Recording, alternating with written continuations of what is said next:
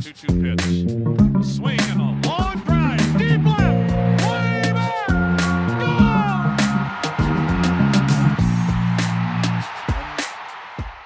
Hey, everybody. Welcome to another Baseball America podcast. I'm Kyle Glazer. Got another great show for you today. We're breaking down the Blue Jays farm system, and to do that, we're joined by Ben Badler. Ben's done the Blue Jays system for us for a number of years. Ben, the Jays this year broke through from their mini rebuild, if you will. They made the playoffs, albeit in a shortened season, only 60 games, but they were competitive in the AL East for most of the year, despite missing some key guys due to injury. They made the playoffs. When you look at the Blue Jays top to bottom now, it seems like a lot of good pieces are in place. There's a really, really talented young group of players in the major leagues. We saw some of the young pitchers come up and make an impact this year, mostly in the bullpen, but we did see Nate Pearson make his debut in the rotation. And there's still a pretty good farm system. When you look at the Blue Jays as a whole, where they are as an organization, how do you assess them? I think they should be able to contend, I think, for a playoff spot in 2021. Like you said, it's a good young lineup to build around with. You've got Bichette, Gurriel, Teoscar Hernandez, not quite as young, but still kind of in his prime years right now. Cavan Biggio. We saw Alejandro Kirk come up and show it in some flashes toward the end of the season. Vladdy Jr. still, I mean, he's the same age as like Spencer Torkelson. I know we have really high expectations for him, and he didn't quite live up to it. This season in 2020, but still a pretty good year for a 21-year-old as a whole. And I think there's a lot more upside for him that I think is going to start showing up in the next few years. So, you mentioned Pearson coming up, obviously, Ryu, one of the best pitchers in baseball. So, I think they still need to add more pitching. I mean, you've got guys like Simeon Woods Richardson, somebody who could come up and help next year, but I think ideally they're going to need to supplement that starting rotation with some moves this offseason. Yeah, it'll be interesting to see what the Blue Jays do. They're obviously a big market team that has very few long-term payroll commitments, so they have the opportunity to make some additions. We saw them re-sign Robbie Ray to a one-year deal after they acquired him at the trade deadline last year. Ray was better for them than he was with the D-backs, but the walks were still higher than you want to see. But I thought one of the things that was encouraging is we saw the Blue Jays get aggressive to fix their pitching staff. Hyunjin Ryu, as you mentioned last year, one of the best signings of the offseason. They acquired Tanner Roark and Chase Anderson. Those didn't work out so well, but again, they made the moves to address their issues. They traded for Taijuan Walker. They traded for Robbie Ray. It seems like this is a front office that sees that, yes, there's a really good, talented young position player core in the majors, but rather than being passive about it and just saying, oh, well, we'll wait for the pitching staff to get here, they realize, hey, Lourdes Gurriel, Teoscar Hernandez, these guys are in their primes. We saw Randall Grichuk have a very nice season last year, and you're going to get good production. I think one of the things that was probably most encouraging was the Blue Jays made the playoffs in a year when Vlad Guerrero Jr. did scuffle for a good chunk of the season and was just okay. Bo Bichette only played 29 games, missed more than half the season due to injury, and they didn't get the contributions they were hoping for from Travis Shaw, veteran free agent signee. Danny Jansen at catcher didn't do a whole lot. So even with some of the guys they were expecting to play big roles for them scuffling a little bit, they still were a pretty good team, a dangerous offense. They made the playoffs. Rowdy Tellez quietly had a very nice slash line last year. I feel like this is a team that they reached the playoffs, but there's still more upside here because Bichette stays healthy, Guerrero gets better and improves a little bit, Jansen hits like people think he can based on what he showed in the minors, and these young pitchers come up. This feels like a Blue Jays team that's good and still has a lot of upside in front of it. Yeah, and then a lot of those hitters, like you said, I think we expect a lot of them to take a step forward next year, just getting more big league time. We've already seen it in some flashes, like you said, Bichette not getting a lot of playing time in 2020, but that's going to change. So presumably he stays healthy next year. I think there's a lot more. As much talent as we've seen and production as we've seen from, guys like Bichette and Gurriel, I think there's still room for, guys like that or or Vladdy Jr., Kevin Biggio to continue to take another step forward in 21. Ben, jumping into this top 10, Nate Pearson was their number one prospect coming into the year. He made his major league debut. Now, he was limited by a flexor strain in his right elbow, but he came back, made a relief appearance in the playoffs, and it was pretty nasty. He struck out 5 of the 6 batters he faced over 2 perfect innings of relief. He was a little bit wild during his first 4 starts, but you saw the loud stuff. You saw the potential front of the rotation power arm. It just seems like it's a matter of his control. When you assess Nate Pearson, what is the likelihood that he's able to harness this power, throw enough strikes? Again, it's a major league debut stint. You never want to go too crazy in either direction on it. And in the course of ranking this top 10, was there any question about him being number one based on what he showed early in his major league debut? Yeah, I think he separated himself from the pack in this system. I mean, it's a really good system too. I think it's still a top 5 farm system in baseball. I mean, I really like Austin Martin. I really like Jordan Groshans, but Austin Martin, and really in both cases, even Jordan Groshans too. Not really a lot of, or not any upper level track record with those guys, other than I guess you could call maybe the alternate site that. But even that I think would be stretching the definition of that a little bit. So Pearson, the dominance that he's had through the upper levels and the front of the rotation type stuff that he has, I think was a big separator for him to be number one in the system. It's we saw the stuff in the big leagues. It was up to 101 miles an hour. He can get swing and miss when he pitches up in the zone, nasty slider when it's on, and it's he has a track record of throwing strikes throughout the minor leagues. The delivery is pretty efficient for him. So I don't think that strike throwing, he did have some trouble with it in his initial stint in the major leagues, but obviously a very brief one. I mean, I think the biggest thing that brought some pause or would be a risk factor to look at is, like you said, it's an elbow issue. He's not somebody who has a track record of durability throughout the minor leagues. The Blue Jays have had to manage his workload very carefully. So I think he has the stuff to pitch at the front of the rotation. But certainly I'd like to see him prove that he can hold up over, 150 plus innings over the course of a full season. Yeah, with the Blue Jays, as you mentioned, needing pitching, his development will be really key for them to watch in terms of their playoff hopes in 2021. Austin Martin was considered one of the top prospects in the 2020 draft class. He surprisingly slipped to 5th overall. The Blue Jays took him. We're very, very happy he was there. You ranked him number 2 ahead of Jordan Groshans. Was there a debate between the two of them? Are they in the same tier? Is Martin clearly ahead based on your discussions? How do the Blue Jays see him, and what is his future ultimately? I think it's pretty close. I mean, Martin has probably more of a chance to play somewhere in the middle of the diamond. I don't know whether that's necessarily going to be, shortstop or third. He could move to third base. He could go to second base. He could go to center field. I think where he ends up playing probably just depends more on the construction of the Blue Jays roster.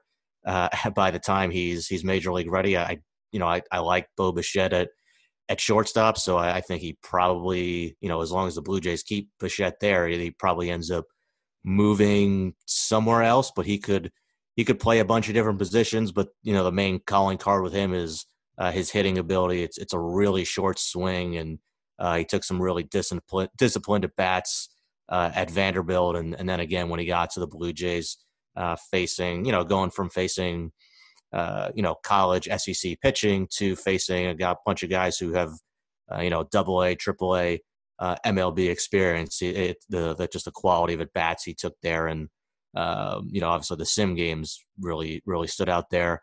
Groshans, I think, he's a shortstop now. I don't think he's going to stay there most likely, regardless of, who else the Blue Jays have at that position. Obviously, but I think his defensive profile fits really well at third base. I think he has less of a pure hitter. I still like his pure hitting ability, but less so than Martin, but with more power than Martin. So I think at this time a year from now, or maybe even by the All-Star break next year, we could be flipping the order on them. So I do think it's pretty close between the two of them. Austin Martin was going to be Vanderbilt's third baseman this year, but throwing strength and accuracy issues prompted them to move him to center field. How much confidence is there that he can stay in the infield? Just because, again, there was a lot of questions about his ability to make the throw across the diamond. And as we saw in college, they moved him because he couldn't do it. Yeah, I mean, the future lineups is that's it's kind of like a fun toy exercise where we're looking at who the Blue Jays have in the organization. So with Cavan Biggio, we put him at second base. Jordan Groshans, he's not really an outfielder, so move him to third base. And then the Blue Jays are kind of light on outfielders throughout their minor league system. So really Martin kind of just slid in the best in terms of, like I was talking about before, as a puzzle piece for where he can go to put him in center field. So but I do think he can play in the infield. It's tough because he had throwing issues this year at Vanderbilt, and they that was a problem for him during the season. But again, the season was like a month long, so it's it's kind of one of those things where maybe if he had more time to work at it, it wouldn't have been an issue later in the season. But we just don't know. I mean, he was mostly playing in the infield at the alternate site with the Blue Jays. I know they were kind of working at him, working with his footwork, just to get him to set up better and put him in better throwing position to make some more accurate throws. But I don't have, we'll see next year. I can't speak with a ton of confidence to that, just because there wasn't, the season shut down early, and then all he did was go to the alternate site. So, but I do think he has the attributes. It's not really a question of arm strength for him. But it's the accuracy is something that he's going to have to focus on for his development to be in the infield. Simeon Woods Richardson was the top prospect they acquired in the deal that sent Marcus Stroman to the Mets. Was he in the tier with Martin and Groshans, or was he kind of the clear number 4 start of the next year? How does he fit in? Yeah, I'd put Woods Richardson a cut below those two guys. I mean, I think of Martin and Groshans as top.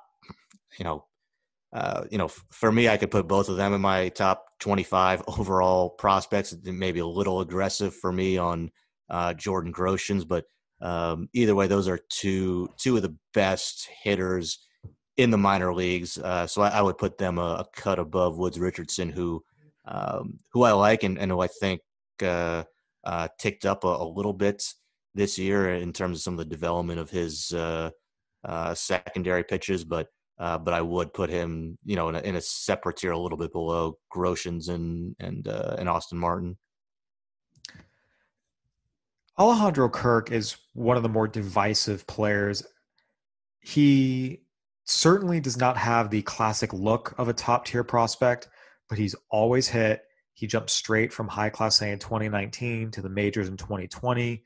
Hit well, obviously a very small sample, but he's performed. And as we've always talked about, if you hit, someone will find a spot for you. You were aggressive ranking him last year, where, again, we had reviews running the gamut from everyday player to minor leaguer who will not really have a position in the major leagues because there's doubts about his ability to catch. He did get behind the plate for the Blue Jays a little bit this year. How do you assess Alejandro Kirk now, just given that he reached the majors, hit in the majors, and ultimately what led you to put him in this number 5 spot? Yeah, like you said, just the track record of hitting with Kirk is really impressive. And for him to then go from, it's a pretty big jump that he made too, going from high A all the way up to the major leagues with, really just some, he spent some time at the alternate site this year for the Blue Jays, but It's still a pretty big jump, and he looked real real comfortable handling major league pitching. He has really good hand-eye coordination, really good plate coverage, really good plate discipline. It's really hard to strike him out. He makes a lot of contact, and he does he's 5'8". He has a small strike zone, and he plays to his strengths. He doesn't expand it a lot. What I was impressed with too when he got to the major leagues was, not that I thought he was some little slap hitter by any means, but he was driving the ball with some good impact too, to the pull side, to the middle of the field, to the opposite way too. So yeah, I mean he you look at him and it's easy to see why he's that polarizing type guy that you talked about, because it's just not, he's not going to be on the cover of any fitness magazines or anything like that. But I think he's a good enough receiver to stay behind the plate. I mean, I would like to see him get into better shape, just to improve his lateral mobility and agility behind the plate. But I think he has enough to catch, and just a very strong belief in his bat from everything that he's shown throughout the minor leagues, everything that he showed at the major leagues. He has a lot of attributes that you see from a lot of really, really good hitters. Ben, Aurelvis Martinez is someone who the Blue Jays spent more than $3.5 million to sign. He joined the alternate site late in the season, really made a big impression in instructional league. Scouts I've talked to have identified him as one of the top performers there. You mentioned in your write-up he had 4 homers in the first 2 weeks there. What is Aurelvis Martinez' potential ceiling? Because he's still very young, and as we mentioned, the 5 guys ranked ahead of him are further up the ladder. They've shown a little bit more, in some cases made an impact in the major leagues. It feels like his ceiling, though, is, I don't want to say as high as anyone else's in the system, but he has a chance to be a pretty special player. Yeah, it's a guy who's got a chance to hit for power. I don't think he's probably a shortstop long term. I think the Blue Jays will give him a lot of opportunities to try to stay there, but the defensive skill set, I think, projects really well at third base if they want to move him there. I mean, yeah, it's we probably say this about a lot of different players, but like, man, I wish we could have seen what he could have done during a normal 2020 season, because it's hard to say he would have been higher on this list, because there's some pretty talented players ahead of him. I think in most systems he'd probably be a top 5 prospect in that system. I mean, it was the same signing class as Marco Luciano and Noelvi Marte, and I'm not saying he's in the Marco Luciano tier of that class, because Marco Luciano is really, really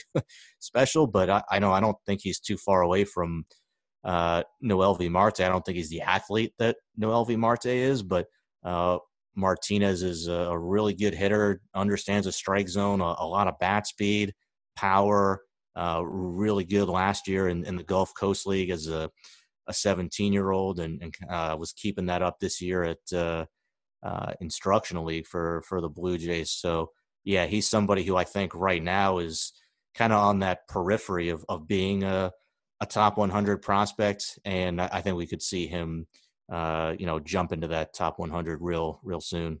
Yeah, I'm glad you mentioned the top 100. The top 5 players in the system are top 100 prospects. Martinez, as you mentioned, is kind of on the fringes of it. It does feel like this is the point where the top 100 candidates kind of end and we move into the next tier, starting with Alek Manoah at 7. That's at least how it looks from the outside looking in. Is that an accurate read on it? So I could see, I mean, and it's tough this year, in part too, because, we had a few guys graduate, but not as many as, we normally would churn through a normal year. And we're adding all the 2020 draft picks to it. So it's probably a little bit harder than normal to crack a top 100. But, I think Manoah and Gabriel Moreno are probably like right on the cusp of it, or are guys who could pretty quickly jump into that top 100 by let's say May in 2021. Just again, assuming we have a a normal start date to the minor league season, which is not a given next year. Manoah was the 11th overall pick in the draft in 2019 out of West Virginia. Big power arm, and then Gabriel Moreno. I mean, he may have been, you could argue he was the top performer for the Blue Jays at the alternate training site this year, but with the caveat that he got there kind of late, so he didn't have quite as much playing time, but he made a real loud impression during his time there at the alternate site for the Blue Jays. Really good hand-eye coordination, puts the bat to the ball, is kind of made some swing adjustments that, just from watching some of the video that I was able to see from him at the alternate training site this year, you can see the difference in his swing from where it was a couple of years ago. He's made some really positive strides there to try to drive the ball with impact and not just, put the ball in play like he was trying to do a couple of years ago. So, and he still has that hand-eye coordination to make contact, but he is, I think, driving the ball with some more impact and really, really athletic too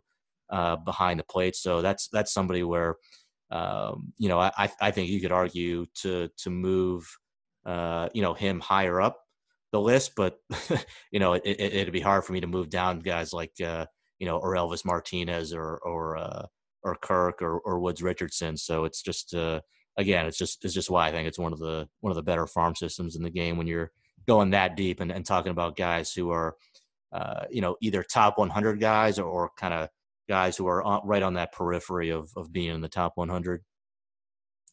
And I think what gives a lot of people confidence is we've seen the Blue Jays bring up a very, very talented young homegrown core. I mean, we talked about the start of this podcast, but Bo Bichette, Cavan Biggio, Rowdy Tellez have all turned into nice performers for them. Lourdes Gurriel was a bit different as kind of a big-time Cuban signing, but again, guy they brought up through their system, he contributed. Vlad Guerrero Jr. is still doing some good things, although there are things he needs to clean up. And Danny Jansen is their starting catcher, even though he hasn't hit as well as maybe a lot of people hoped. This is a very, very homegrown group. So it does feel like there's a reasonable amount of confidence that the Blue Jays will get the best from their prospects, which does factor into trying to project who are the 100 current minor leaguers who project to have the best major league futures, which is what the top 100 prospects is. Yeah, it's like you said, it's they have that homegrown core right now at the major league level, especially in the lineup. I think the pitching they're going to need to supplement, whether it's through trades or free agent signings. But I mean, we're talking about this system here. I mean, they have you mentioned Jansen, they have Kirk coming, they have Moreno.